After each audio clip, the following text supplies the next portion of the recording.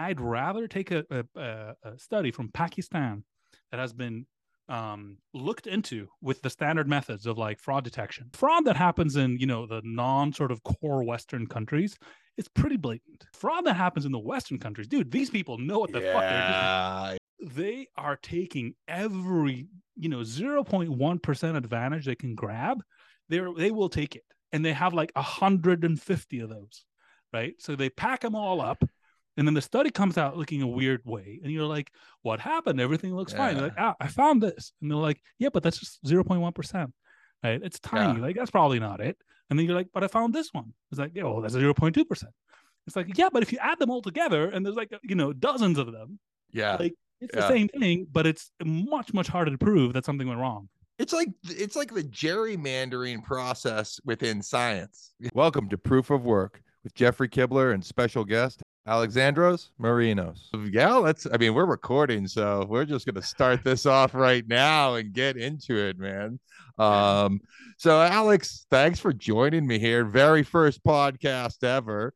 And the thing I wanted to start off asking you about is how we met, which was Better Skeptics. I feel like Jocelyn, my wife, Jocelyn, who does Lady Scientist podcast, and you sort of met through this interaction of Better Skeptics. And I was hoping you could take the audience through what that was, what the initial goal was. What did you end up getting out of it? Tell us about Better Skeptics. All right. So, yeah, that was kind of awesome because, especially how Mother Jocelyn was characteristic of the kind of thing I want, like, good Twitter, right? Where you just put something out there and you kind of see what comes back to you, and you kind of like recycle that energy. And hopefully, if you do it right, the energy recycle is good and not bad, or at least you keep the bad energy like to manageable levels or something like that. So what was happening then is that like I was kind of like aware of things, and I was this was like summer 2021, right? So we had about a year, 14, 15 months of pandemic, drama, 18 months maybe even going on, right? I had been sort of watching Brett Weinstein's podcast quite a bit, but that was about the time when he had started getting controversial, right? Until like a few months back, he was kind of just like, lab leak, whatever, which was okay, like controversial, but not like controversial. You know what I mean? Like, everybody was kind of like, okay, maybe like, so long as you weren't like pushing back against public health advice for what you should do right now, people I think were mostly willing to let it fly. But the moment it becomes, about what should we do looking forward, I think that's when it, shit started really hitting the fan. So, that was kind of happening in the background, right? So as a viewer, I was just trying to figure out what I thought about this whole thing. And what was Brett what was the controversial thing that Brett was like getting some heat for?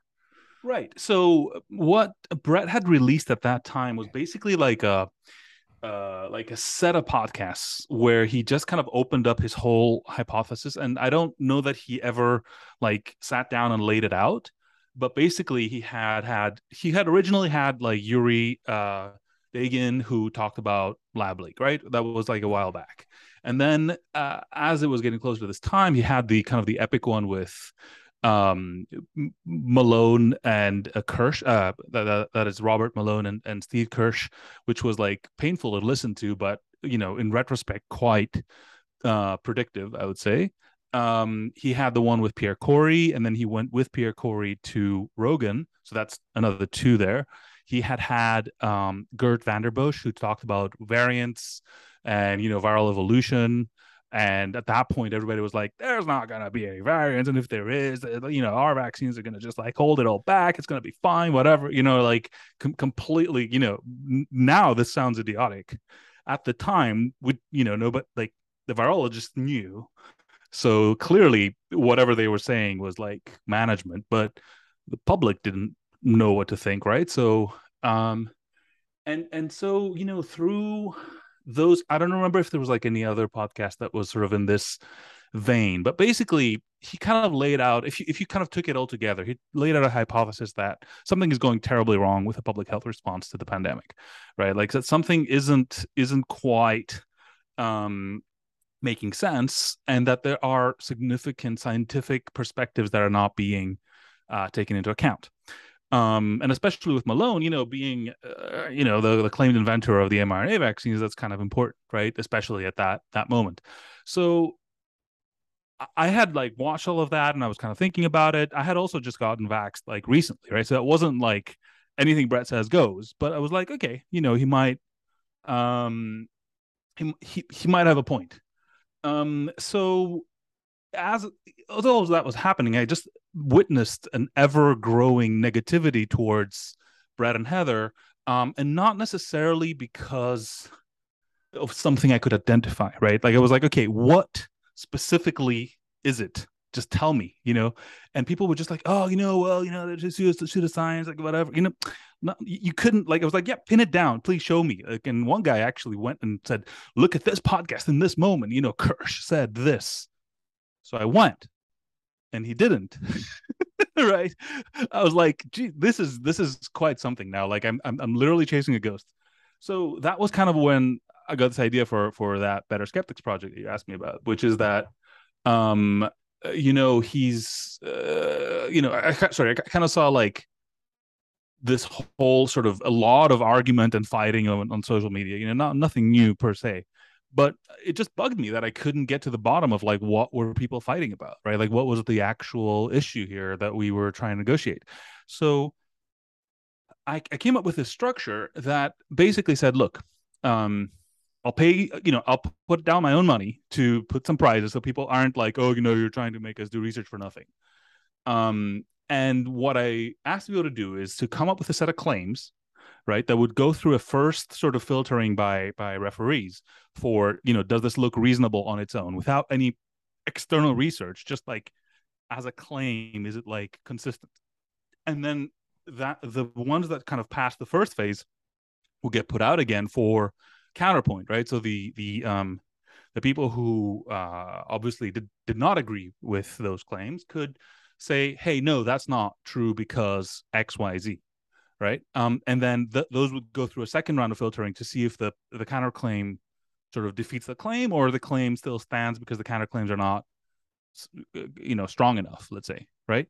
So that's where I needed referees, and sort of Jocelyn volunteered there, and that was great because obviously with her background, which I believe is a PhD in molecular biology, that kind of helps. If you if you start like having good answers to like 98 of 100 challenges, you start to get the idea that you have a good answer to every challenge. So you always have to be a little bit careful because you never know when you're going to find somebody who actually knows what they're talking about and is not actually coming after you, right? And I'm not saying like I do that well all the time. I definitely struggle with that. Sometimes, you just like fob somebody off that said something that wasn't as obvious as it sounded or whatever. And I'm sure, but I that's what I try to do. I try to see people who come at problems with nuance, and then I kind of turn off the fence, right? And I sort of try to engage a little bit more. But it's a hard game. I think long story short is that like the way I play Twitter, I'm very, very happy because I can put in questions. I think that's when it shows the power of what that platform can do. My followers are such now that I can put in like hard questions about complicated things, and I can get very interesting answers, right? Like where I was like, did I ask the other day, like about viral shedding, right? Which I didn't think was a thing, but somebody was asking me, a friend was asking me, and I was like, hey, let's put a question out, see what comes back. Then I got back like several studies and like deep stuff, and I was like, holy smoke. Yeah. I might have to dig into this now because it's so much stuff that is actually a lot more legit, at least on first blush, right? I don't know, than it looked when like I hadn't asked the question, I guess. So that I think is kind of how the platform works. And if I stop being able to do that, I think I'll probably have taken a wrong turn somewhere. Gotcha. Yeah. Now, just for the audience, what is RCT and why? What and what is it Right. being to be the golden standard? Because this is one of the things we were talking about yesterday on Twitter, where I was just, I actually had to ask Jocelyn. I was like, "Hey, help me understand this a little bit," and she kind of explained to me, and then it was like this light bulb, like, "Oh, okay." But if you could dive into that one a little Yeah. bit. Yeah, of course. So basically the question is like, how do I know a drug works? Right. Yeah. It's a basic question, but like honestly, it's a lot harder than it sounds. So the way they used to do it back in the day is maybe they would just give a bunch of people right a drug and like kind of see what happens or whatever. Or you go by reputation, right? Like it's like, well, I gave it to my cousin and my cousin, whatever.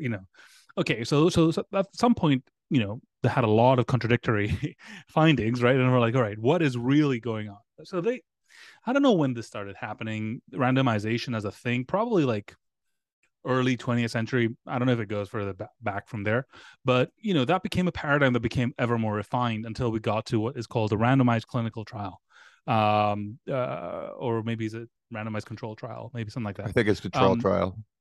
but basically, the idea is that you take two groups of people, right, and you randomly allocate them to groups. Yeah. Canonically, a placebo group and a treatment group. You can do more complicated things, but that's kind of your basic setup. And the idea is that let's say that your drug works better in tall people than short people, whatever. You might not even know what that pattern is, but because you've randomized people, you're kind of bound to get some level of balance between like tall people and short people in both groups. So that's not unless you've called it out, that's not going to be what shows the one group to be a lot more sort of affected than the other or something like that. So basically it handles confounders, both the ones that you know and ones that you don't know. So that's why, that's the story, at least around why RCTs are sort of the gold standard in medicine. Yeah. The problem with RCTs, however, is that they have great internal validity, as they call it, right? Like within the walls of the randomized trial, like what you learn is going to be, unless you botch it, which you totally could, but like for the exact thing you test and the exact thing you try and the exact point in time, population, a bunch of things that are like intrinsic to the time and place you do your experiment and the various criteria you used, what you learn is going to be very likely to be true, right? Yeah. However, the problem that RCTs have is what they call external validity, right? Which is like, okay, well, you went to, let's say, Brazil, right? And you did a trial on ivermectin, and you found a result. Is that result going to be true for the rest of the world for all time? Right. Well, it turns out that Brazil at that time was undergoing, a huge spike of the gamma variant, which actually doesn't exist anywhere else. And also, because of that spike, everybody was taking ivermectin on the side. So now, right, like sales have gone through the roof like 20 times over.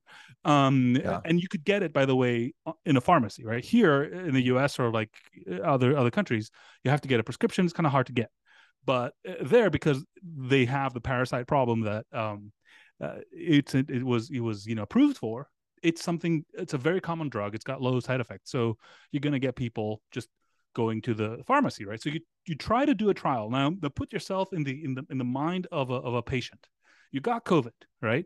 And it's beating you up pretty badly. You're also a high-risk patient, which is what that trial was optimizing for, right? You got COVID, you're a high-risk patient. They approach you, you're like, do you want to come to our trial and take ivermectin? You're like, what, the thing I can get at the pharmacy? And they're like, yeah, and if you come to our trial, there's like a 50% chance we might give you ivermectin or we might not give you ivermectin. I mean, it only takes half a brain to say like, sure, yeah, give me the special, nice treatment. But, on my way back, I'm just going to go by the pharmacy and get some, right? So, you see this pattern actually in another trial in Argentina. The guy literally said, the very fact that we were talking about doing a trial was pushing people to go to the pharmacy and buy ivermectin. And you can even see it on Google Trends. Wow. Like, I never thought of that one. Like, you're actually, by talking about the trial itself, you're inducing the people in the trial to break the protocol of the trial. Right. Because they want what the hypothetical solution is. Another trial in Colombia actually lied to people by saying, we're going to give you this drug called D11AX22, which is actually the molecular description of ivermectin. But So, but then if they were taking ivermectin, they wouldn't know to like not take it. Maybe they told you, hey, don't take ivermectin while you're taking this drug.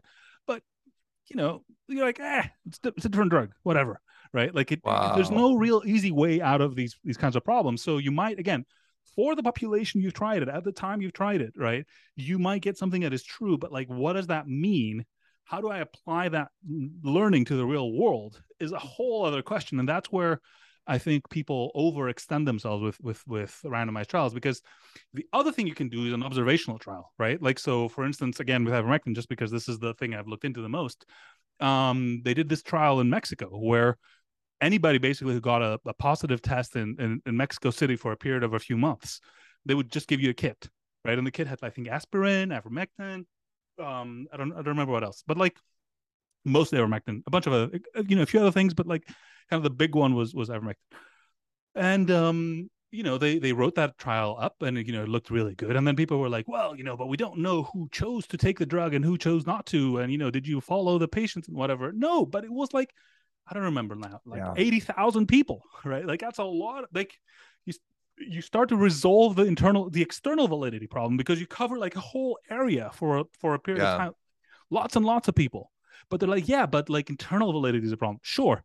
But anyway, so that's, clinical trials are a mess basically, and we don't really know anything. That is really so. All right, I'm going to bring this in a slightly different direction, because Jocelyn asked me to make sure I asked you about this one. Tell me about Dr. Roller Gator, and describe your man crush on him. My man crush. I do not have a man crush. Those were my words, not hers. So what do you want to? So Gator is a fascinating. Remember like what we were talking about, like Twitter and managing the interaction. I think like Gator is a teacher in terms of like not having people who have tried to go after him end up humiliated, right? Like they really kind of more often than not sort of regret the interaction, because and I think the way he does it, I mean, I'm sure it's like he does a lot of things on many levels that I couldn't possibly explain, but one of the things he does is he comes across as quite like frivolous or whatever. He types in all caps, whatever, right? So they're like, oh, this must be some 14-year-old child. And then, they come after him with something like, well, you didn't think about that. But it turns out he's like a fucking amazing mathematician statistician. So then he'll come back at you and you're like, whoa. So, he does, he exposes people, I think, a lot for their conceit by ridicule, but also sort of on point. Right, defensible ridicule. So I mean, right now his account is suspended, so rest in peace for the moment, until the resurrection by our Lord and Savior Elon Musk. But for the moment, things are pretty tight for that account. But I think Gator really is a source of many lessons in sort of managing narratives without being fake. Yeah, even though he's obviously fake. I mean, he's an entertaining account, right? Like he's not just sitting there giving you facts and figures, even though that's included, but he's putting on a show too. Yeah, I think like it's an aesthetic, right? Like what he does and what other people do, I think, is not, as you say, right? It's not just like dry, but it's an aesthetic. It's these are the things that I couldn't quite describe to you, but you kind of get a vibe for the person. So some people just can't stand him, right? And it's not that I'm like, you're wrong, or it's just, you either like it either resonates or it doesn't. But like, I don't know. I definitely enjoy his stuff when he's around. So, a slightly different direction again, even. Professionally, how you run your own company, something I don't know too much about it at all, but it's an Internet of Things company, Balena. How do you find time to do all this, amateur? I don't want to call it amateur, because it's really like impressive research. It's not like, this is not your profession that you're doing on this stuff. I'd be lying if I said that it hasn't taken time that would have gone elsewhere. I think this is kind of important, probably also for Balena, to figure out what the hell is going on. for me to like get my bearings. And like, because ultimately, if you think about it, right, like what's happened in the world in the last couple of years, and you know what, I'll rephrase that. What's happened in my world, right? Because I'm Yeah. sure lots of people kind of like had a much more sophisticated model. I was pretty much a normie, right? And diving into these things. Yeah. And gradually you get a sense that like lots and lots of things are not as they seem, right? So that actually affected my ability to run my company, because as an entrepreneur you're supposed to predict the future, right? Yeah. Like you're supposed to kind of know where to go. So really, in a way, what I'm sort of doing with all this stuff is I'm trying to find a way to get my bearings back so I can do my Yeah. job.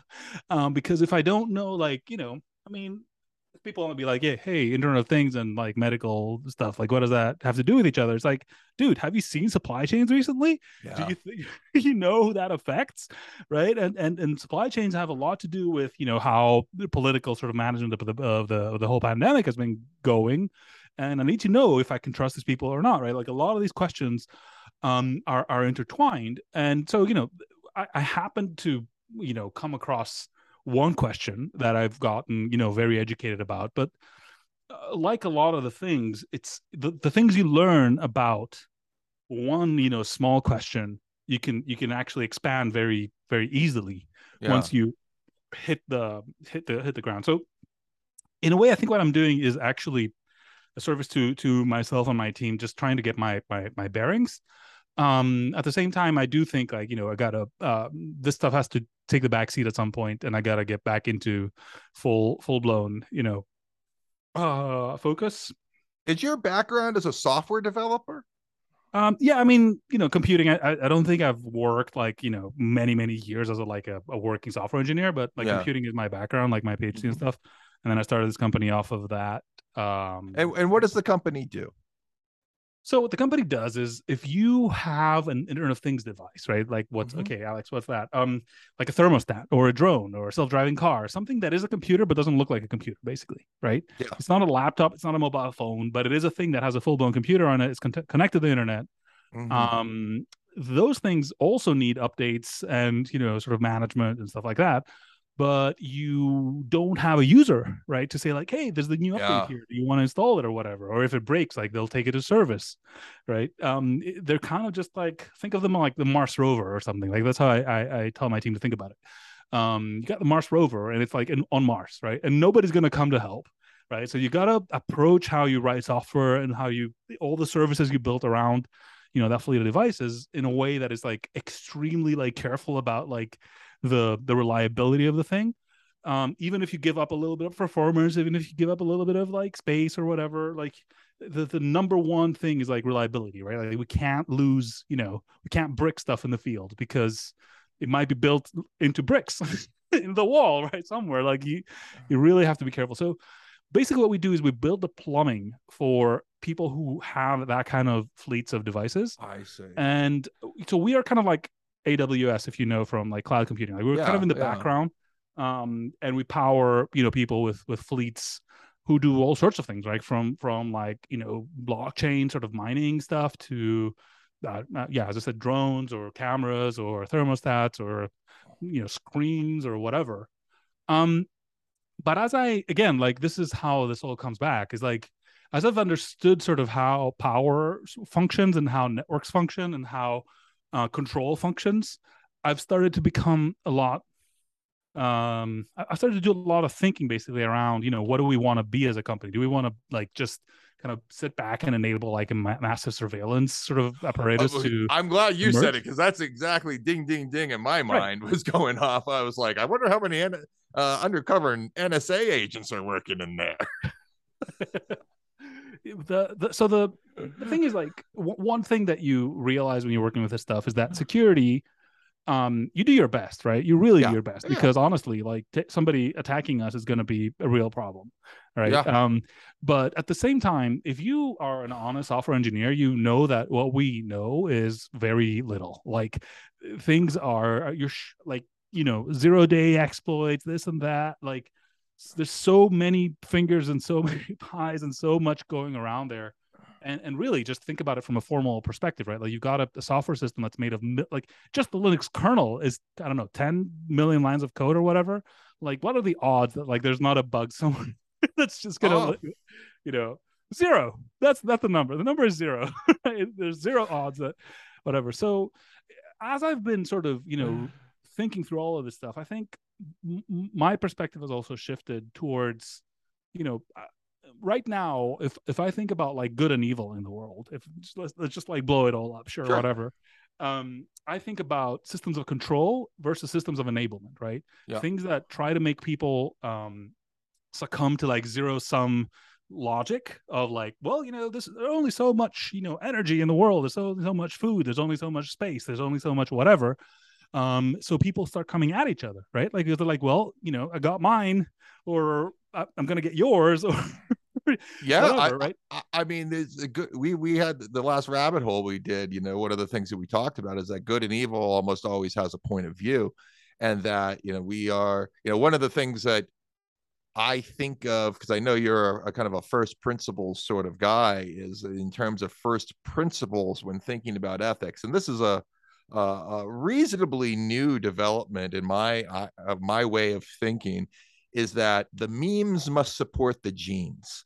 And what I mean by that is the ideas that you have, your consciousness, and what comes from your consciousness has to support the longevity of the genes that you have. And this is actually, I know this is something that like Stephen Patterson and one of the Weinsteins was reflecting on in that YouTube you recommended the other day, that podcast, the Dark Horse podcast. They danced around that, but that's 100% what those guys were talking about, and that you have to have some sort of competition, and it can be competition between two individually ethical systems, from the point of view of their own survivals independently, right? So anyway, go. You were saying, but this is kind of getting where I'm going, which is that like in a zero sum world, right? Even good people are forced to do things that they are not maybe proud of because you're starving, right? Like you're running out of whatever, and that's your family starving, right? That's, yes, so 100%. You gotta can't get out slight there those and, people. Sharp elbows and everything. But but in my mind, like these are all self-reinforcing dynamics, right? Like if we believe we're in a zero-sum world, we act like we're in a zero-sum world, and we make it real. Or what's the alternative? The alternative is like to be in a positive sum world, right? To actually enable each other to go out in the universe and like in the world of ideas and whatever, and pluck out concepts that are sort of generative, that open up new dimensions for all of us, right? So if we support each other, then we can maybe find new dimensions of goods, either material or immaterial. Like people could be like, well, but there's only so much gold in the earth, right? So we gotta like compete. It's like, well, there's asteroids out there, and they're probably made of gold, like much more than you think. And there's people like into like asteroid mining or whatever, but that's the difference in sort of dynamics, right? Like if we cooperate, we can actually all together sort of work to open up completely new fields. Whereas if we go at each other, we end up destroying even what we have, right? So zero sum games don't stay zero sum; they become negative sum, whereas positive sum games actually become infinite sum because we keep building and building. So if you survive, if that's you're part of that, if you're part of the surviving segment, right? And I kind of think of what you're saying as like, let's take like there's this trope that capitalism is like this terrible destructive force, right? And like billionaires shouldn't exist and this and that. I actually feel like billionaires are often the people who have optimized the cooperation and versus competition continuity most successfully, right? They knew who they've cooperated with the most people. Like they are getting the most systems of people working with them to a unified goal, while also destroying their competitors in many ways. Here's the thing, right? Like people will talk about somebody like Bezos, for instance, and they're like, he takes advantage of employees in his warehouses. And for all I know, they could be right about that. Like I'm not saying that like he's a saint. Again, point of view, right? Like some of those warehouse employees probably love it, and some of them probably feel exploited. It's sure. But the thing is, like, there is a single mom somewhere in I don't know, like West Virginia, that like can have a one-click button to get diapers at home, right? And that has to count for something, right? Yeah. Um, That's so the cooperation. Everybody wants what he's offering, and it didn't exist before. right. So and by the way, like the moral calculus there is absurd because you got like millions and millions of people involved on both sides Yeah. of that, right? So that's Yes. where you're like, okay, well, the market will decide, but then you got people interfering with legislation to put their thumbs on the scale, and then again, it gets complicated. But I guess my just I want to make sure I complete the original question that got us down this rabbit hole. So my view on Balena is that, like, surveillance, sort of, centralized controlled kind of world is the negative sum or zero Yeah. sum, which becomes negative sum, which becomes about, like, I got mine and I got to take Yeah. yours or whatever it is, right? And my thinking is like, yes, it could be like that. And honestly, if it wasn't Balena in this world, it would be somebody else who probably would have a lot less objection to making it like that.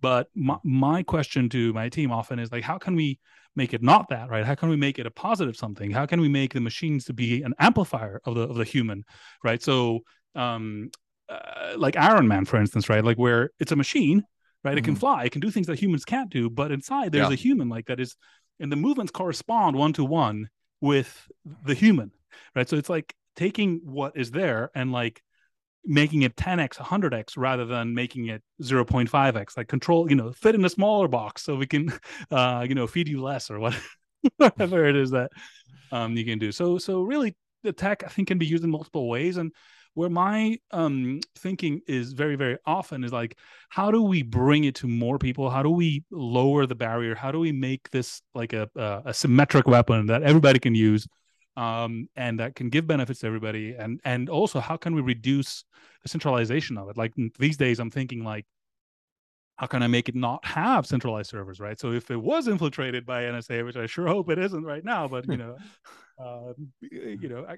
don't know the heart of every single employee of Valena, weirdly enough. But how can I make it so that even if we were infiltrated, they wouldn't be able to get anything because there isn't anything there, right? It's some sort of distributed, open, like, trustless kind of system that ultimately is sort of reviewable by anybody. These are the kinds of things I'm thinking about. Like, how do we take this technology that definitely has potential to be used for evil and make it something that either is, a worst neutral, but hopefully better than that, right? Something that enables humanity rather than controls it. Yeah, for sure. And how do you guys think about, there's kind of two scenarios in which I've heard, you could have sort of terrorist like attacks coming from Internet of Things. And I don't know jack shit about Internet of Things, really, but these are two things that I've become tangentially aware of. And one is simply using those devices as sort of like the worst DDoS attack ever, right? Because you just have so many computers, and if you can deploy something and just get them pinging the same thing at the same time, that's a nightmare. And the second thing is just like being able to do sort of like, shut down everybody's fridges, just wreak havoc on thermostats and things like that. Like, how do you guys think about security measures in that way? Look, ultimately, what we do is make updates very easy, right? And that by itself, like, forget everything else, that by itself is a type of security mechanism, because if you can't update your thing, it will definitely be vulnerable, right? If you can update it, it might be vulnerable, but if you can't update it, it will be vulnerable. So you're already, like, there's like tons and tons of Chinese made stuff that's like, you can buy it for like $10, right? And it's this amazing little widget. You can put it at your home, you can connect to the internet, whatever, and it can do like incredible things for you. What you don't know is that it's probably running like a version of Linux from 15 years ago, and it's always going to be running a version of Linux from 15 years ago. And even if it's not, if it doesn't come with spyware, right, out of the box, it's going to have some sooner or later, right? So, making it so that it can be managed using principles that, cloud computing has figured out, over the last few decades, getting those ideas to the devices space. That's kind of like what the company was made to do to begin with, right? They just give some baseline of functionality where, it's not abandonware, right? It's not this thing where you can just like ping IP addresses and just like grab whatever. So we do a lot to sort of, close down attack loopholes, pathways, and then also be very conservative. We do virtualization. Anyway, there's like a lot of technology we use to make it a lot harder, at least, right? You can can we say like we're going to keep the NSA out of your boxes? They've got a lot of resources. That's a hard sell. But can we keep like script kiddies out of your boxes? Yeah, we can do that, and probably a lot better than that. So that is such a humble answer, by the way, right? Like that is, it's like, yes, if we have state actors targeting us, this might be a problem to, deal with. But if, you're run of the mill jerks, it's script kiddies, as you said. Yeah. I mean, look, the thing is like, we rely on like the kind of encryption that banks rely on, right? Mm-hmm. But the question is that good enough? Like, right. I don't know. I don't want to freak anybody out. I'm just saying we're the best you can get, and it's only good to a point, right? Like once you get to like determined opponents, state level actors or whatever, things get, it's better to consider that you're like probably not protected and act accordingly than to just sort of outsource your protection to like, oh, the Linux kernel is protecting me, or like GitHub is protecting me. It's like, I personally would not bet that is happening, even though I don't know. I'm like, this is not me like sort of signaling something I know. I don't know anything. For all I know, we're perfectly secure and everybody's perfectly secure. But what I'm saying is like the priors are just not great. Yeah, I mean, I'm utterly convinced that all of the major tech companies and social platforms all are both formally cooperating with those entities and have informal people inserted. Like I can't see how it's otherwise, right? Like I guess for me the real question is like, how do we design things such that is not a problem, right? Right. That's really the question, because you can't to think that you're always going to be a step ahead is just foolishness. I think the question is, how do we get out of the rat race? You know what I mean? Yeah, for sure. Okay, so that was always fun talking about intelligence actors. If you're listening, yeah, guys, we're not that bad. We're not the bad guys. Okay.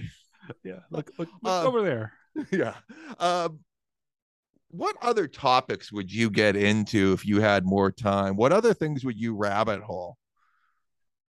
Oh man, so I've got this thing, and I part of me wants to say I'll never get into it, and part of me wants to say like I'll find a way. So I don't know if I'll ever get into it, but I want to get into the whole like energy story, right? Like about renewable energy and fossil fuels and that stuff, because, and the reason I think I can actually sort of bring something interesting to the space is that I guess people might know this, but like I started getting active on Twitter because I was digging into Tesla. Actually, it wasn't about sort of the virus. It was more about Musk and Tesla and that world. So I have a decent sense. I wouldn't say like I'm an expert or anything like, but I got a decent sense about like renewable energy and the various curves of batteries and solar panels and all that stuff. And what I'm noticing is something that is actually, interestingly enough, I think it's a failure mode across many, many industries, which is that people use sort of Malthusian linear curves, right, to just judge everything, right? And when it comes to energy, by the way, I see that on both sides, which is amazing. So you got the renewable energy people being like, you're running out the oil, blah, blah, blah, we're going to run out of it. It's like, yeah, but when the price goes up, it can go deeper in the earth and can find more oil. Like, innovation is they only project 30 years out anyway, because that's all they bother to explore for. On the one side. On the other side, they're like, oh, you're going to fill, we're never going to be, there's not enough cobalt in the earth. There's not enough lithium. There's not enough whatever. It's like, but there's other technologies like Tesla. People don't know this, right? They're like, oh, Tesla is using cobalt, which is being dug out of the Congo from little children. Yeah. And it's like, well, actually, they're buying from Canada, but there's a counter argument there, which is that, yeah, but it's fungible, right? So if Tesla goes and buys the Canadian cobalt, somebody else is going to have to go and buy the Congolese cobalt. And in Congo, there's definitely some supplies that are terrible. So Tesla is actually it's doing a lot of research to reduce the amount of cobalt it needs. And in fact, half the cars it's making today don't use any cobalt, but people don't know that. So, I think a lot of these questions have like these sort of non-linearities baked in, because basically when there's a limit, people tend to find their way around. And I think fascinatingly for me, both sides in this question are operating as if linear curves will continue forever. And they're debating like, which linear curves do we pay attention to? And my thing is like, forget your linear curves. Like that's not how it's going to play out, right? We got to find something more stable to build from. So I'd love to dig into, that whole like sustainable energy question, but I don't, as you might imagine, it's the kind of rabbit hole that you can go into and never come out. And do you think battery technology itself is the right way to be approaching dramatics improvements to the space that you're talking about? I think so. Like, look, again, what people don't know is batteries are improving about 7% a year, right? And that's going to reach some limit, but 7% is not a little. That's good. And a lot of time, so for instance, right, there's this one car that's coming out that's not a Tesla, weirdly enough. It's called Aptera, which is like, it looks like a I don't know how to call it, like the perfect aerodynamic shape, right? Like it's just been designed with like no concern for looks or anything. It's just the perfect aerodynamic thing, and it's got solar panels on it, and it can do like 1,000 miles because not because its battery is just so big, but because it's like it just glides through the air basically. And then they put the solar panels on there, and they're like, look, you can get 40 miles a day just out of solar panels, right? Why? Well, because they've optimized the batteries, they've optimized the solar panels, they've optimized the whole thing, and it breaks through a boundary, right? Because 40 miles is as much as people drive per day, right? Most people for most days, or less. So once you break through that boundary, then you're like, it's not about like, do I have a charging spot, right? It's like you can just leave it wherever, so long as the sun hits it enough, and you're in the right sort of geographic boundary. And a lot of people are. Some people aren't, but a lot of people are. You start to have like some weird effects like that, right? And again, these things are getting better and better. Solar panels are getting better, materials are getting cheaper, batteries are getting more storage. So and a lot of these things are operating with market dynamics, right? Like, so the more demand there is, the better, cheaper, and more sort of efficient they get. And a lot of it is about crossing thresholds, right? Can I have a solar panel on my thing that will gather enough energy for me to fill my needs for a day, in a day, right? So I'm optimistic that like we're overestimating, I think, some things. Other things are just not going to work that way. But it's probably not going to be as easy as some people think, but it's probably not going to be as hard as others think. Just weird centrist take, but there you have it. What I know so little about energy and all of that. It's very difficult for me to even comment rationally on what's possible or not. But with that said, California has had some interesting stuff come out in the past few days or the past few weeks, I should say, where I don't know if it's like by 2030, 2035, they're not going to sell gas powered cars in the state anymore. California can go get bent. Honestly, they're killing us. Right. So there's this documentary that everybody should go and watch called Who Killed the Electric Car? Right. And it is an incredible thing to watch because basically this has happened before. Right. Like this is history doesn't repeat itself, but it definitely rhymes. And in this case, what happened in like 2000, I don't know, like 8, I think, or maybe a bit earlier, GM put out an electric car. Do you know this? The first electric car you could buy or lease was a GM called the EV1. And, people loved it. I mean, it couldn't go very far, but it was the first EV you could get. And it had like regenerative braking and a lot of things we know now from EVs and stuff. So people really loved it. And what happened was California was like, aha, you can make electric cars. And they started pushing regulations. So what did GM do? They nixed the project entirely. They literally repossessed all the cars. They put them in a pound. People were holding vigils outside that place to like prevent their cars from being taken away. Ultimately, they did take them away, and they literally just crushed them and threw them away in the desert. Like, why? Because GM was like, shit, we've let the cat out of the bag that we can make electric vehicles, and now they're going to start passing laws, and they're going to kill our gas business. Oh my God! Right. I mean, I'm saying it a little bit more simplified than it is in the thing, but like I put the blame squarely on these CAFE standards that they're called, and because California basically drives the whole of the U.S., right? Oh yeah, everything. Everybody else has to kind of they got comply with 1/5 of because they're the biggest market. country's, they're the 1/5 of the country's population, and they're the most liberal state, and they drive all of the regulation from there, is my understanding. Yeah, so I think they're 1/5 of the economy as well. So like, you know, maybe it's the economy. Yeah. So that's the thing, right? They step in with the hammer. Part of me says, like, because politicians just want to get credit for something that's already going to happen. But in that case, back in 2008, they probably made it not happen, right? Because effectively they scared the car companies so much that they just put all the lobbyists and all of their, like, the deviousness to work.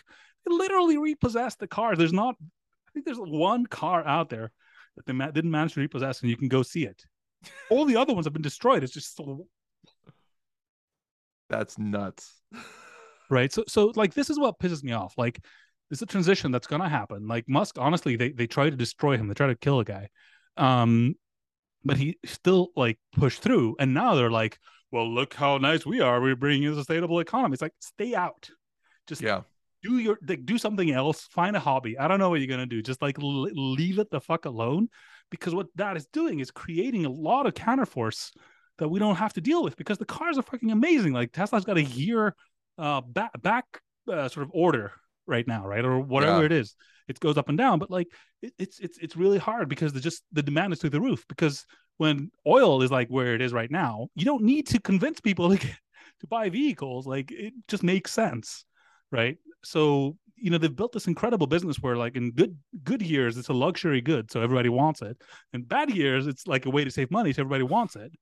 And it's working perfectly. And the government is stepping in now and is like, we're going to force you to buy it. It's like, why? We can't make them fast enough.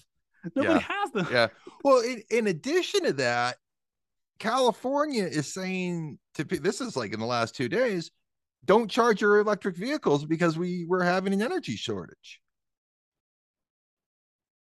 And again, the energy problems are because they've overregulated their power companies to like, they tell them how much they can charge, right? Which means that there's no money to be made, so they don't maintain their infrastructure. And then it's like, well, the infrastructure is collapsing, and the power company's like, what do you want me to do? Right? You fix it. Like, you forced me to, like, not make any money ever, so I'm just sitting here being, you know, and by the way, by proxy. We're not going to clean up the dead trees around all the power generation. We're going to shut down power, because why not, right? What are you going to do? Like, we're not going to make any money, but we're a monopoly, so you kind of need us. And like, it becomes this, like, deranged situation where at least nationalize at that point so that we can point to you, right? What they're doing with regulations is they're forcing these people to never make any money, but also never improve their service. And somehow they're like, well, you know, the market capitalism is destroying us. It's like, no, actually, that's probably just you regulating stuff and just ruining it. So it's really, yeah. Regulation it's like coding, right? Like, but anybody can just put lines of code and nobody can stop them. So it's like worse somehow. There's no way to refactor. They just, like, keep stacking them up until something is bad enough that somebody's gonna be like, hey, we gotta fix this thing or whatever, and maybe gets fixed like 20 years later. I mean, it is kind of hilarious that I feel like California got like it has become because it is so magnificent and beautiful and everybody wants to live there, so that they're willing, like, the value add of the environment of California is such that people will put up with such ridiculousness just to be there. So you have all of these psychotic bureaucrats who just have their way with people because they're like, you know, it's like 75 and a cool breeze every day. How can we get away from this? I mean, Greece is the same, right? I grew up in Greece, and, like, honestly, just to go there is the most beautiful place in the world. But to live there, one of my favorite, I heard this years ago. It's like the Greeks, they invented philosophy, art, and mathematics, and then they called it a day. Yeah, I'm about to call cultural what is it? Appropriation on if this thing keeps going. I'm getting ready. I have never been to Greece, but I always wanted to go. It seems fantastic.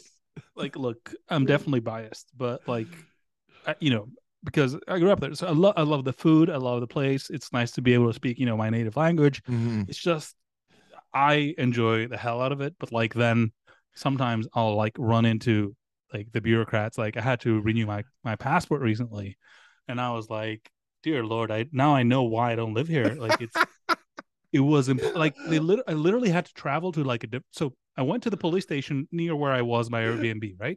They're like, oh yeah, you can come back in 3 weeks. I'm like, I don't have 3 weeks. I'm gonna have to go back to the US. So Yeah. I had to drive to a different city, right? I drive to a different city. They're like, okay, yeah, we can help you out, but you need this piece of paper. Oh, go back, come back the next day. They're like, okay, yeah, you can come back next week and get and get your passport. So I come back next week. They're like, oh, we don't have it today. It's gonna be here tomorrow. And I'm like, people, Oh yeah. like Yeah. this is like 100 miles each way or whatever, like a couple of hour drive. Now like I've done like 4 times rather than like 2 or 1, because like I mean, God forbid to put it in the mail and give it to you or something, right? Like, and it's like, oh, this is painful. You know what I Oh, mean? Like, and they don't care. It's the same thing as California, basically. They're like, well, what are you gonna do? what are you gonna do? You're gonna not have a passport, right? You're gonna not live in the most beautiful place on earth? What? Yeah. So that's the story. It's trade-offs, right? Trade-offs all the way down. Yeah, for sure. I mean, I remember the stories of when Greece was joining the EU and like Goldman Sachs was like helping them out and Definitely helping. That's a helping theory too. Being altruistic. helping them out. Goldman. And it's like they basically like they cook the books on how much tax, like nobody pays taxes. Dude, like everybody they knew. over Right. Everybody knew what was going on. I'm sure of it. Right. But they were like, look, it's your funeral. You want to cook the books? Cook them. The bill is going to come due at some point, right? Like we're not going to make a fuss about this or whatever. But just know that at some point this thing is going to blow up and it's going to be blowing up in your hands, which it it's did. like all the Mediterranean since the Roman days have been skipping out on taxes, and they try to make it like we didn't understand this was going to happen. What do you mean Greece is not exactly on the up and up? The thing is that basically structurally the way the euro has been built is that basically Germany has a lower currency because it gets averaged out with all the other countries, right? Yeah. So they get to like export things on the cheap, and then they get all this surplus, and then they're like, oh well, we're not going to give you money unless you do this and this and this. And everybody else is like, but we're poor, like we're having to pay for everything in euros, right? So basically when Greece had drachma, yeah, right, back in the day, it was a common headline that the government is like undervaluing the currency, whatever it's called, like 14%, right? So everything just unilaterally was 14% cheaper, right? We get out of debt, we don't get the latest cars, but hey, like it's a manageable system. With a euro, nobody can do the same movement, right? So now they're like, well, we're going to cut the salary from those guys and we're going to add taxes here, like just trying to emulate the same thing, but you can't really do it unless you have a currency, right? So basically it puts the country in a very, very tough spot. And what's worse is that for like a good decade, people were loaning to Greece as if it was Germany. It was this weird thing where we had like German interest rates, right? And we were like, not me, like politicians. Right. Hell yeah. Yeah, absolutely. Baby. Let's do this. And at some point, people were like, hey, we're not sure we can loan you guys money anymore because you might go bankrupt. And everybody was like, really? Well, and right now, what I feel like is going on with the euro, I mean, the euro is essentially just like Europe is to the United States as Greece is to Germany, I feel like, where the US dollar is essentially the reserve currency of your European Union, and everybody's just trying to devalue their currency as fast as possible because they've got too much debt and prices are going through the roof, basically, which leads prices going through the roof. The way I think about it is that like the US at least has the Fed, right? Or whatever. And there's like one monetary policy. Yeah. In Europe, if you want to like devalue the euro, you got to go to the central bank. Central bank is this thing that's got people elected in different countries that appoint different people and everybody's fighting. It's like California and Alabama are sharing a currency, right? which is fair enough. That's what's happening in the U.S. But Yeah. California is not that bitter about having to fund Alabama all the time, because they're like, hey, the people who grow up in Alabama might be software engineers and they come to California, whatever. Like, Yeah. it's okay, like broadly speaking, right? In Europe, people don't think of it that way. They're like, this is German money that's making its way to Greece, and we're not gonna give up on our pensioners for your pensioners. And it kind of makes sense. But again, like we've tied each other. Yeah. Like, we're all tied at the hip, right? And nobody's getting out of this boat alive, and everybody's being petty about it. And but it is different governments, right? It's not one government. It is different. So part of me thinks that the euro was set up this way in order to force a federation ultimately. 100%. That was the entire goal. Was the idea was a cultural assimilation across Europe to strengthen those ties so they wouldn't go to war again, and that we're also going to have the pricing power of a larger confederacy like the United States has. And yeah. Yeah, the thing is, like, it's right now it's been sort of put in the middle of like the hill, and it's like either going to tip one way and they're going to go like for super high integration, or it's going to tip the other way and it's all going to fall apart. And it's super unclear what's gonna end up happening. But I can tell you that people in Greece used to be a lot more pro-Europe than they are today. Yeah, I mean, I think that's all. I don't know too many Europeans, and I mean, I don't. So it's hard for me to say, but I get the sense from what I read that it's teetering quite a bit. You know, the especially with energy prices going with what they are, and you know, you literally have the politicians throwing up billboards in England saying that, you know, this is the price that we have to pay for freedom in Ukraine, and that, you know, we're gonna. It's like, this is worth it. This? It's phenomenal. Like how. Yeah. Price of democracy. Thank you for grinning and bearing with us. I'm not there, right? So you know, I go back sometimes neither. and I'm like, you know, I haven't really been like mentally in Greece. I mean, I left 17 years ago, but like I was in Europe, I was in the UK for a good chunk of that time. But like for, I don't know, the last almost a decade now, I've not really kept up at all, right? So sometimes I go back and I'm the ignorant American, weirdly enough. So it's a yeah, like honestly, when we were living in Europe, we used to sort of marvel at how much Americans didn't understand the world outside the US. And honestly, having moved to the US, we fully understand it, because there's just so much shit happening in the US. You don't have time to like think about like, oh, what's happening in Asia, what's happening in Europe, what's happening in Greece, what's happening in Africa. I don't know, like, well, stuff, right? But like, you know, did you see Biden yesterday? You know, it's also, I feel like, and this kind of leads into another line of questioning that I want to have with you, that our education in the United States is so bent on this sort of like liberal utopia where everybody's can get along, as everybody's like the same, and like we all, you know, at the deep down have the same core values, and that people in the United States can't picture the idea that Europe was for hundreds, if not 1,000+ years, warring fiefdoms, you know, with very distinct cultures, and not to say that Europeans like hate each other and like whatnot, but they shit on each other a lot. Like it's not like California and Alabama, I'll tell you. No, right? There's not this unified thing. Like between California and Alabama, like there's like a lot of like teasing or whatever. Sure. Or, you know, making fun of each other's accents or whatever. Like it is very different if you've been at war with somebody for like 200 years, right? Exactly.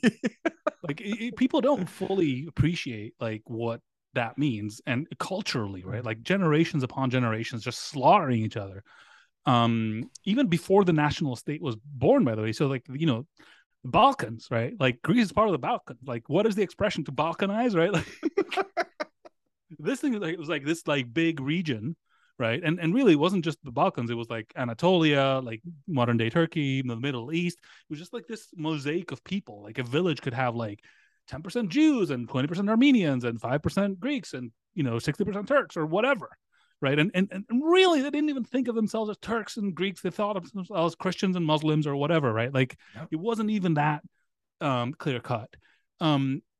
And at some point, they just drew lines and like, we are the state of this country or the state of that country. And, you get exchange of populations. So my grandparents from my mother's side were, Greeks, we would say today. They were Orthodox Christians in modern day Turkey who were kicked out, but they spoke Turkish, right? Yeah. So then they come to Greece and everybody's like, you guys are Turks. They're like, no, like they specifically kicked us out of there because we're not, right? So, and then I met this guy playing, online sort of, I think Risk or something on Facebook back in the day. And he was like, yeah, and my grandmother was like deported to Turkey, even though she was speaking Greek until she was 101, right? Because she was Muslim. So it's just like, the degree of interconnectedness of all the people in these areas. And, when we learn history in Greece, like we learn history, right? It goes to 4000 BC. And we learned all of the reasons to be angry at everybody throughout time, right? And I'm sure everybody else is the same. So it's not like U.S. history where it's like, hey, no, it's 1786 or whatever it is, that 1787. Yeah, there was the Egyptians, and then there were the Greeks, and then there were the Romans, and then there was the American revolutions. Greeks and Iranians still hate each other for stuff that happened like 2,500 years ago. Like, yeah, Americans have no. I mean, I didn't have any sense of that. At least until my 20s, and it was like when I just started reading independently, and like it was like, holy shit. You meet people from other countries, and like, well, you guys aren't exactly the same as we don't all have these independent values. And by the way, that's the thing, right? You hate each other, but then like you'll meet each other, like I don't know, being students in the UK, right? And you realize that you're like very similar to each other and very different from the Brits. Yeah, or whatever. So you gotta have beers, have fun, or what. So again, it's just very, very multidimensional, and it always happens that way. But if you're not in it, it's very, very easy to mistake that for, I saw this thing, I just could not get over it, and like it's petty, right? So people are gonna be like, really, that's the thing that pisses you off. But somehow, this thing that was going around, which is like, oh, white people have plain food. Right, or whatever. Yes. And I was like, no, we don't. I was like, oh wait, am I not? Like it just gets really complicated really quickly. Just asking a simple question like, do white people have bland food? I don't know if they're Brits, maybe. Right. Well, it's like back in the day, like people who were from the Mediterranean area weren't considered white. Like, no, I mean, Italians weren't considered white. There was this law actually passed in Australia that was like, with very careful selection, perhaps we can let in some Greeks. Yeah, it is funny how the window of like how people think of who, like Jews are white now. Jews were never white, 50, 100 years ago. They were Jews, right? Like and even now I'm seeing on some social media, it's like that Asians are now effectively white people. How does that work? I don't. Well, it just tells you something, right? That the label is functioning differently than what it sounds like. Than what I grew up with, right? For sure. Yeah, and it's sad a little bit. Like you're forced to think about people like in terms of. This is gonna sound really weird, but like I had this friend of mine in the UK, right? Who's like his dad was from Nigeria, right? So presentationally he's black, but like he grew up with his mom, like who was like I don't know, like Irish or something. So like I just didn't think about it, right? We just hung out, and then I was like, hey, Jim is black. Like not that I didn't know what he looked like, obviously, but like I just hadn't classified it that way. And then like it just becomes a thing, right? And then you start thinking about stuff, and you're like, ugh.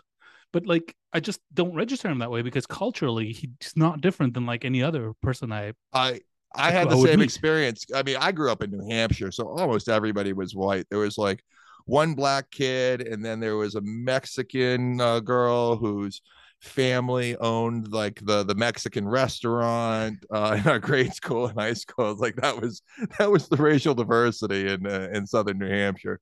And then I went to college, and it was sort of weird because like the black kids, like we were trying to rush this black kid into my fraternity, and like it was this, oh, it was like, oh, you can't really do that because your friends will ostracize you, because there's sort of this barrier. And I was like, oh, that's weird.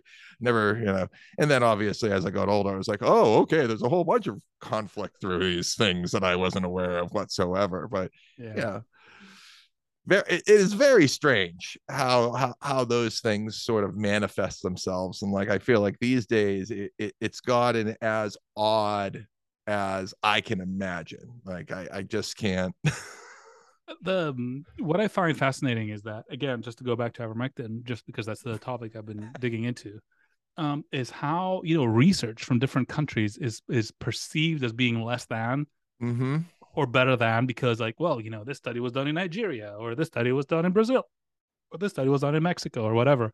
Yep. And people won't come out and say it, that they think it's fraudulent just because it was done, in a, what did Trump call it? Yeah, that country. But like, you kind of get the vibe, and they'll tell you in hushed tones in private that like, well, if it's not really from like, a top grade Western country, like, UK, US, that's basically it. But what we're willing to consider is like Anglosphere, really, maybe Australia, maybe if they're really nice. Well, and then we come to find out that all the top-notch stuff is largely captured by very sophisticated players. So here's what I found out, right, which really ties it all together. Fraud is everywhere, right? Just like, dishonesty is everywhere. But there's not all is lost. What I found, what my sense is right now, is that I'd rather take a study from Pakistan that has been looked into with the standard methods of like fraud detection that we have, because fraud that happens in the non sort of core Western countries is pretty blatant. Like you can just sort of tell.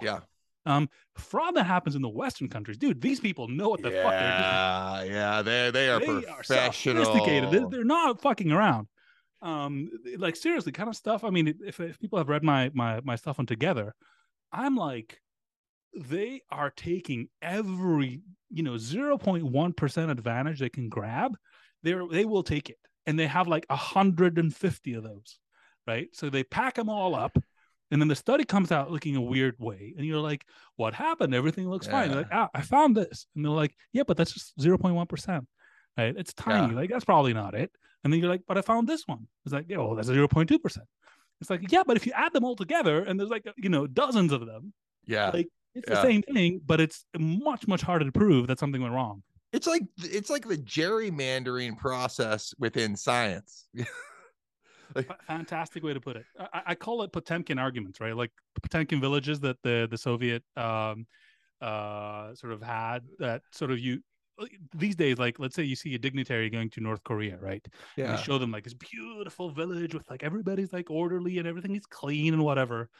And the story is that like when they leave, like everything collapses or whatever, or it's like the house aren't real, they're cardboard or whatever, right? It's kind of like that, where if you look at it like twice, you're like, wow, this looks great. And then you lift up a little rock and you're like, hey, wait, this is plastic, right? And you look up, it's a Truman Show, right? There's a camera, like it falls down and you're like, where did that come from? I yes, 100%.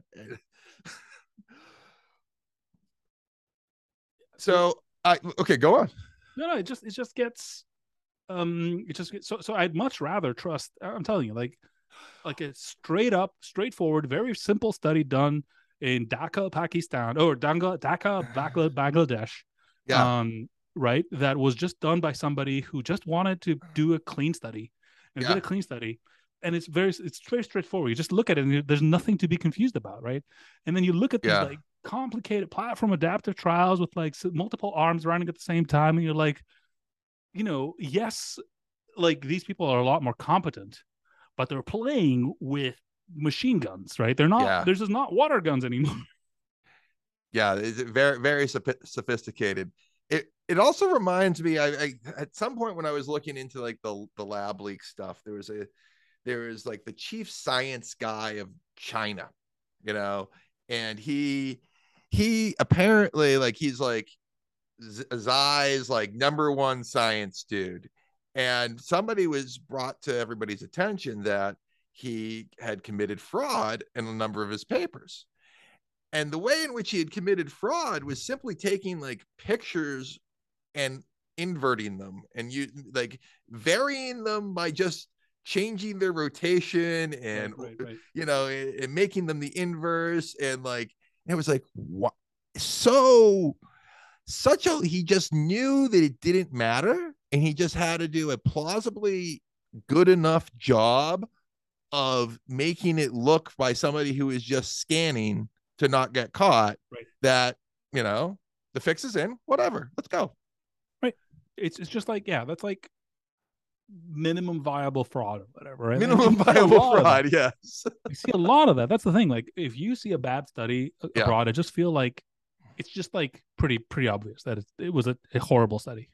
So I was, in my professional world, this is years ago, I was, judging some SQL queries that were being written as a test for some of our partners over in India. And they just, some people suspected fraud, and they brought me in to like, just, say like, did I suspect it? And like, it was so blatantly obvious that they had just copied each other. They kept even like the same indenting, the same, like there was like one parameter that they would change, like variable names, like all the other stuff would be like exactly the same. I'm like, how? This is not possible. Like, you didn't write these things yourselves. So, whatever. But it's like, what I came to understand is that for some segments of the population in India, it's like passing was more important than anything.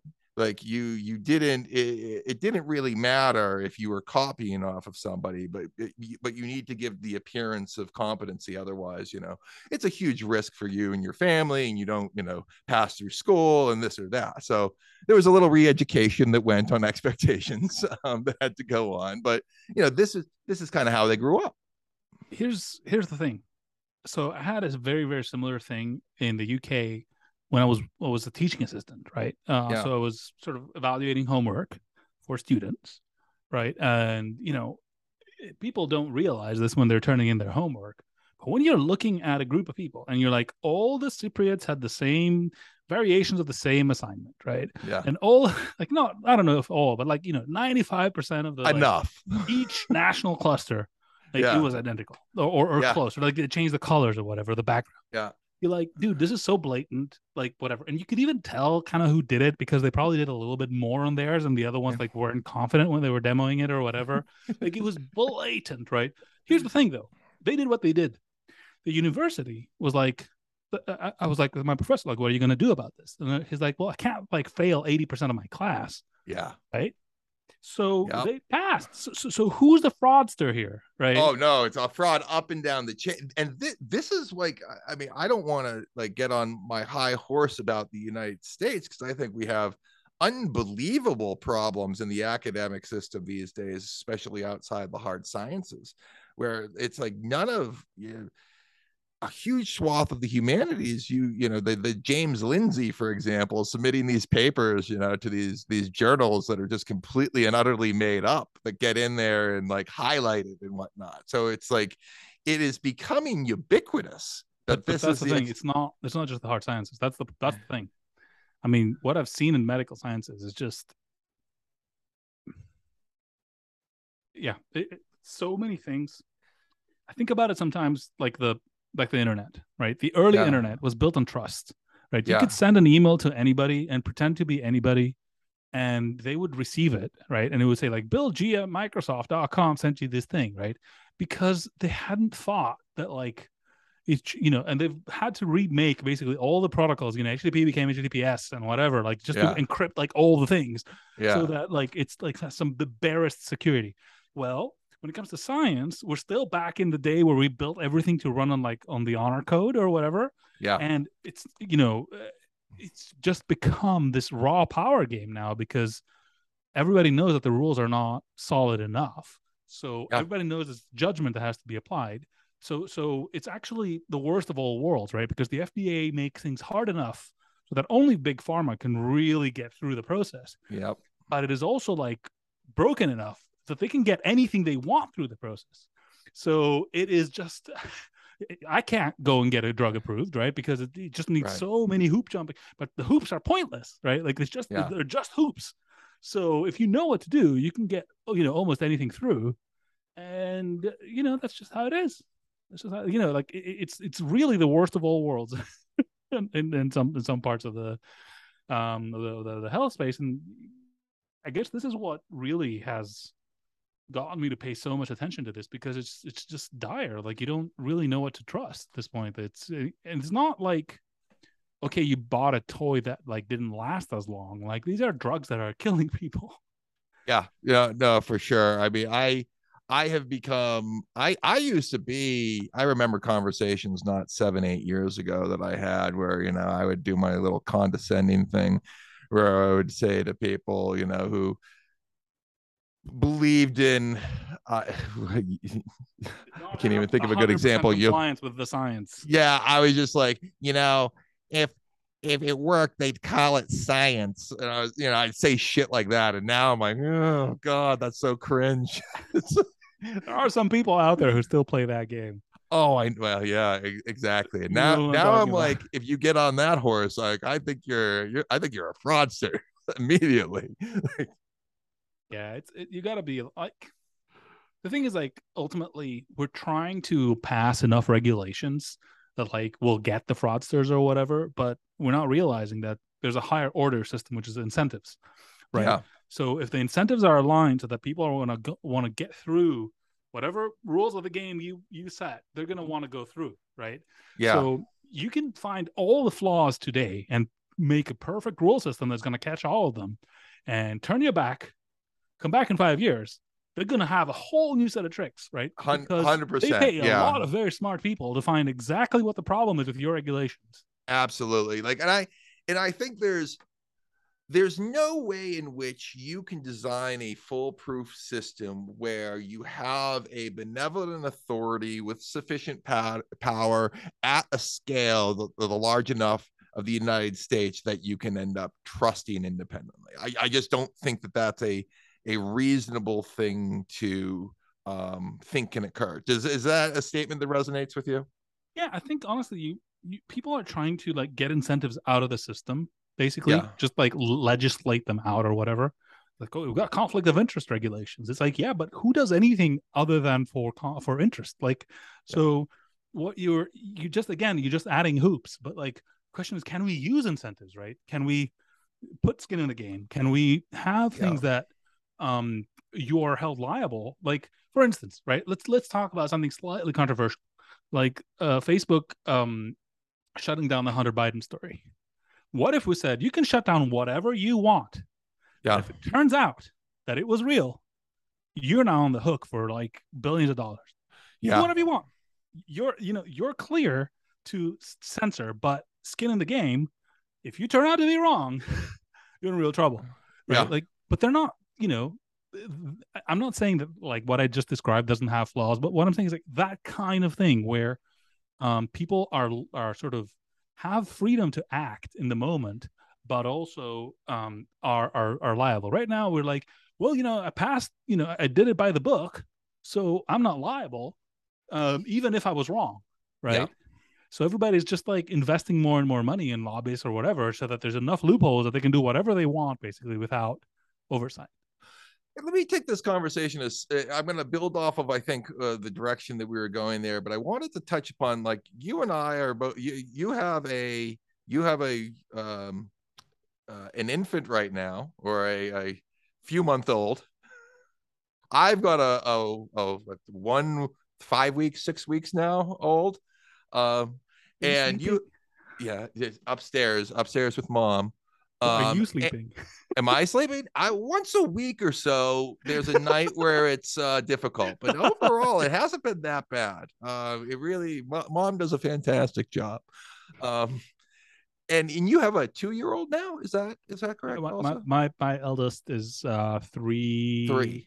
And, 3.5, and the youngest one was like, I don't know, 9 months now. So it's the problem is the eldest. I'll tell you that much. When you have a second one, the problem is not the first one. You kind of know what to do. It's managing the other one I have heard this before. I've got a couple of years before I have to start figuring that out. So we're both fathers of young children, and we both have a highly skeptical point of view towards the authorities that are producing what is popular consent and knowledge out there. And obviously, these ways of thinking that are producing these people are coming from our education system. How do you think about that in terms of you're having your own kids go to school, or however you educate them, in order to produce people who can effectively operate within society, but also have an appropriate skepticism and ability to like come to good conclusions and make good choices? Look, I'm not, I, I, I might not be able to pull it off, but I was, in principle, at least I was pro homeschooling before this whole mess happened, right? Yeah. Now, with what I'm seeing, it's like, if at all I can, I'm going to do it. And I can probably afford it. And honestly, I just feel bad for people who can't. Yeah. Right. Because they're Yeah. just going to have to take the default and like it. And the default is getting worse and worse really quickly. Yeah. I mean, and again, I don't know if it's my perception of it or if it really is getting worse, and I think it's a little bit of both.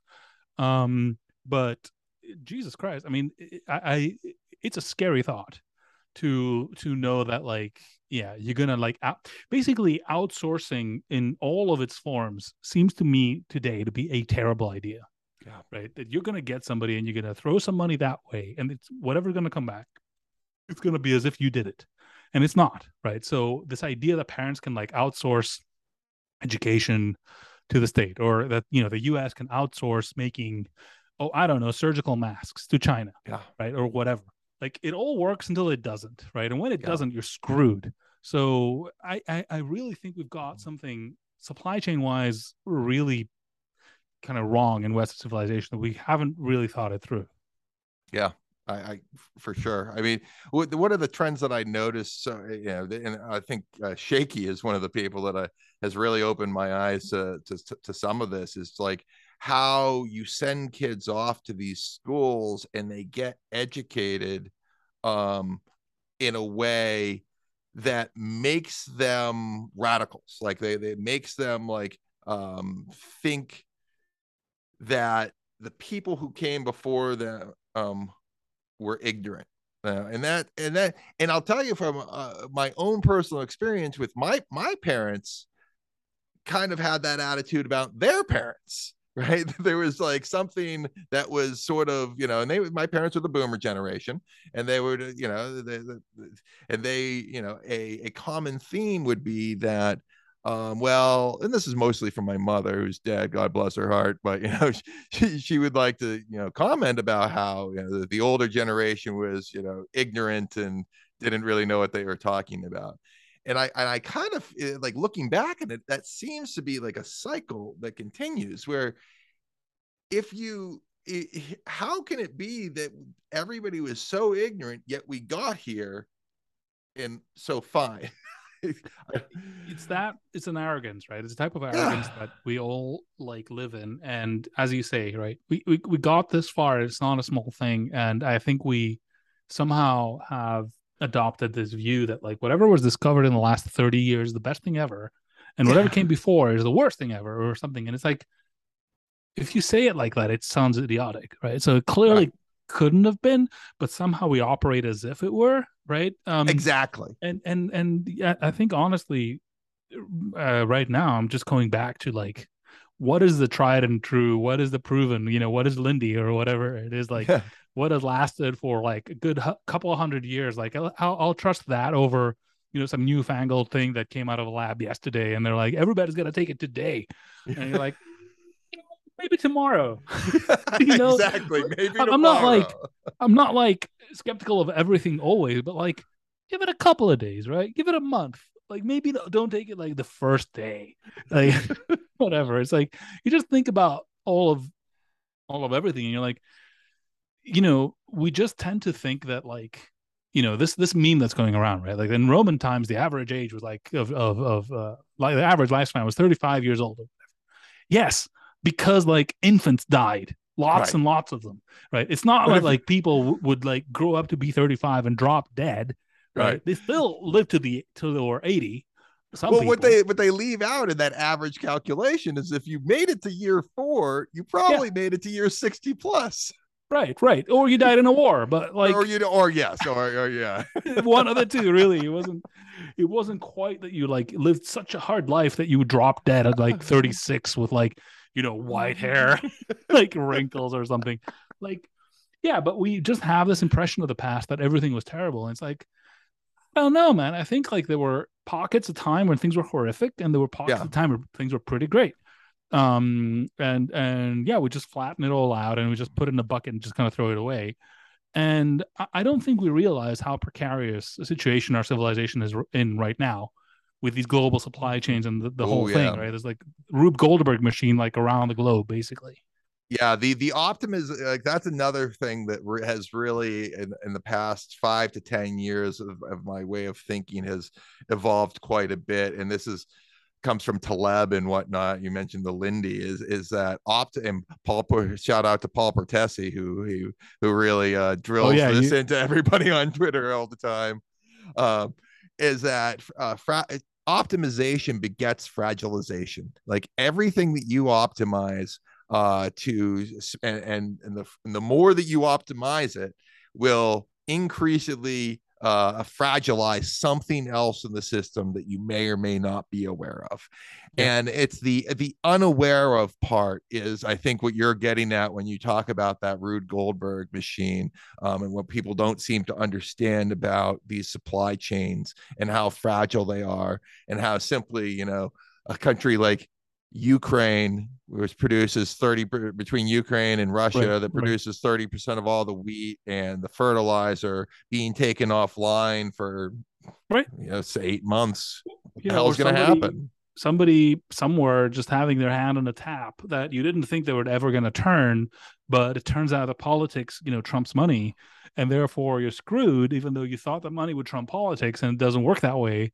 And now you're scrambling to make, I don't know, chips or whatever in like Oregon, right? Yeah. And you're like, holy shit, like build factories.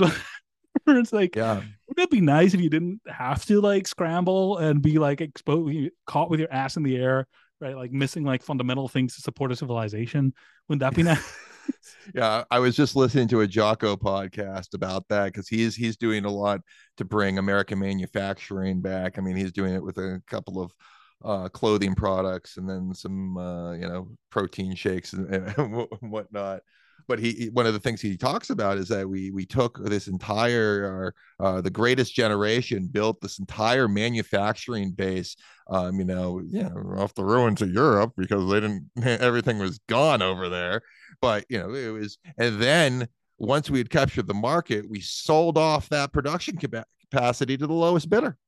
And Yeah.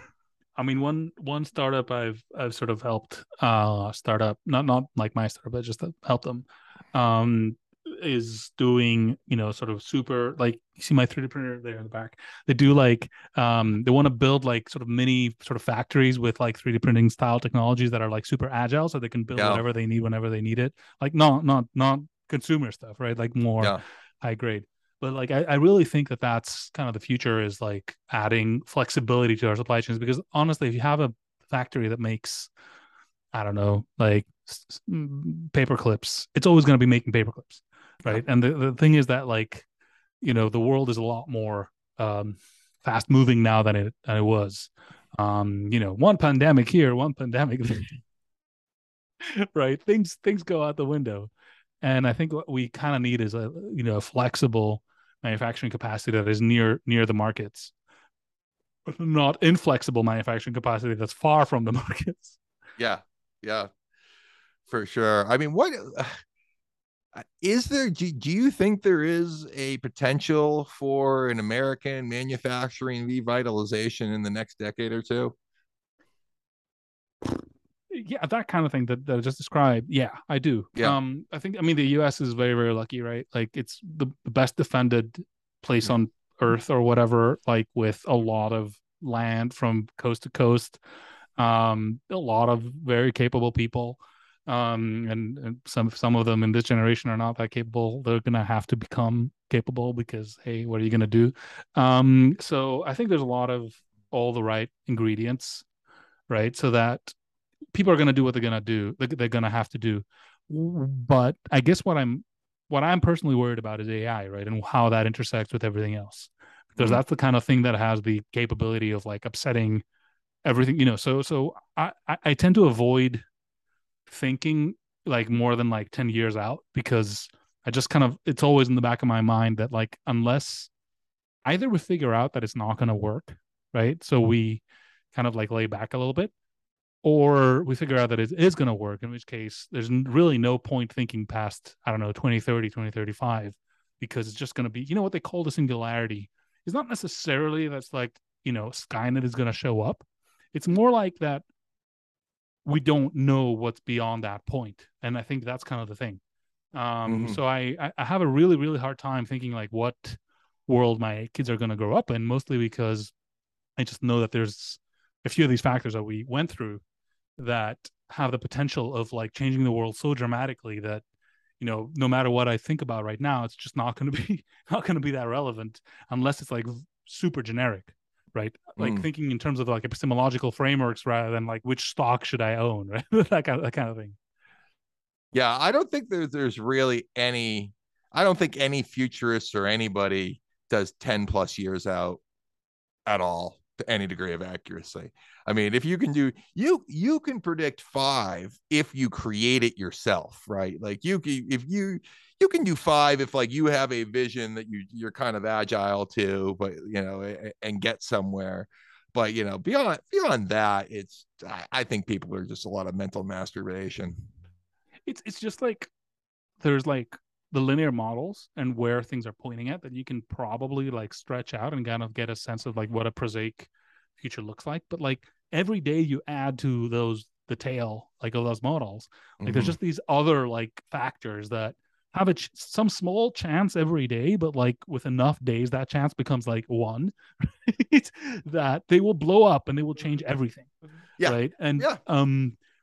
how do you deal, like I honestly don't know like how you deal with that is a big issue. And I This, have this is a problem I gathered have with. cash and like food in your basement and that might not even help you out. Like I don't know, buy a gun. Yeah.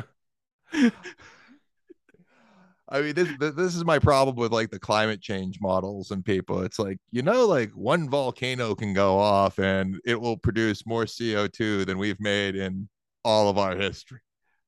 Yeah, I'm, models aren't science. People have to understand Exactly. this. Models are not science. Just FYI, people. Like, If anybody can leave here with anything today, yes, models please. models are cute. PSA. What does Sam Harris say? Like, let's do some home cleaning or whatever he says it. Yeah. Some housekeeping. Uh, models are a thing that the dude made in Excel. Okay. It doesn't mean anything. It all garbage in, garbage out. Like, let's see the predictions that come out of these models come true, and then we might have something that's kind of sort of like science. But until that point, please, put them in a different pile than your science, because like look for things that are, like food. They're like, eat things with few ingredients. That's also Yeah. true of like your epistemic frameworks. Just Yeah. believe things that have like a couple of assumptions, like not like 50,000 assumptions. Like that's like processed food. Like just leave that for somebody else. But like, so that's why I kind of like what Brett Weinstein talks about with climate change. Is like, look, there's methane under the ice, and we don't know how much there is, Yeah. but we know that if it starts coming out, it's going to trigger like a recursive effect, and that's really bad. So that's probably not something we want to do. But like, he's not like, look at the model from that Yeah. science school of whatever that's like got like 50,000 steps in Monte Carlo simulations or whatever. Is it like, sure you can, but like there's this other model, and like, yeah, I've been, yeah, my world has changed a lot in the last Yeah. several years. Yeah, mine too. I mean, I used to be one of these people who thought these things were eminently predictable, and I thought we had a grasp on things. And then, like, I was like, oh, wait a minute, everybody's lying all the time. I'll tell you something that people have found funny. Like the most optimistic thought I've had recently is to think of multiple ways the world could be destroyed, so that they could possibly interfere with each other, and maybe we have a future.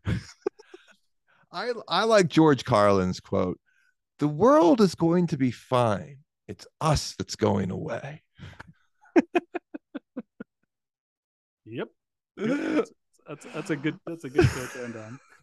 Yeah, I was feeling that, maybe we'll end it right there. Seems like the positive note for this conference. The models are bullshit. The world's going to be fine. It's us that's screwed. Yeah, man, that guy, he would have a lot of fun if he was around. Oh my gosh.